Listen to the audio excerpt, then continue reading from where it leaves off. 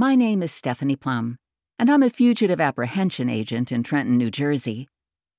I'm not especially brave, so you would think I'd pretty much stay out of trouble.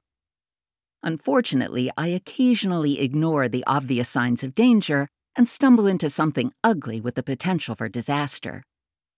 This was one of those times. I was in a tunnel under a strip club, and I was with my coworker, Lula. "This is a bad idea," Lula said to me. "My nipples are all shrunk up and trying to hide inside my body. It's like what men's gonads do when someone comes at them with a butcher knife. Those suckers abandon ship and there's nothing left but an empty nutsack. Not that I know firsthand. I'm just saying what I hear." Aside from being a bounty hunter, I think I'm pretty normal. I have shoulder-length curly brown hair that's usually pulled back into a ponytail, blue eyes from my mother's Hungarian ancestors, and a bunch of rude hand gestures from my father's Italian side of the family. My nipples aren't as smart or nearly as big as Lula's. They were currently snug inside my sports bra, going along for the ride, and not paying attention to much of anything. "Not only that, but I think my hair's standing on end," Lula said. "Look at it. Is it standing on end? It feels like it. My scalp is all tingly. That's a for sure sign that something horrible is going to happen to us." Lula's hair is always a surprise. Some days it's lavender.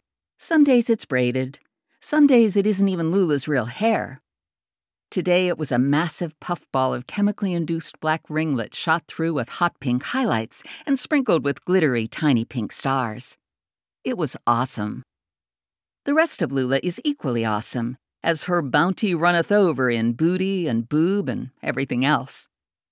Today she was packed into a yellow spandex mini bandage dress that was sized for a much, much smaller woman. I was in my usual uniform of sneakers, jeans, and girly t-shirt. Lula and I were playing hooky from bounty hunting to track down Luz Augusta, a mob guy who specializes in information extraction and revenge by barbecuing various body parts of his victims. He's one of 6 hitmen who, years ago, bought a strip club called the Mole Hole. It's located in downtown Trenton, and is famous for its cheap drinks, outstanding burgers, and mob-occupied back room.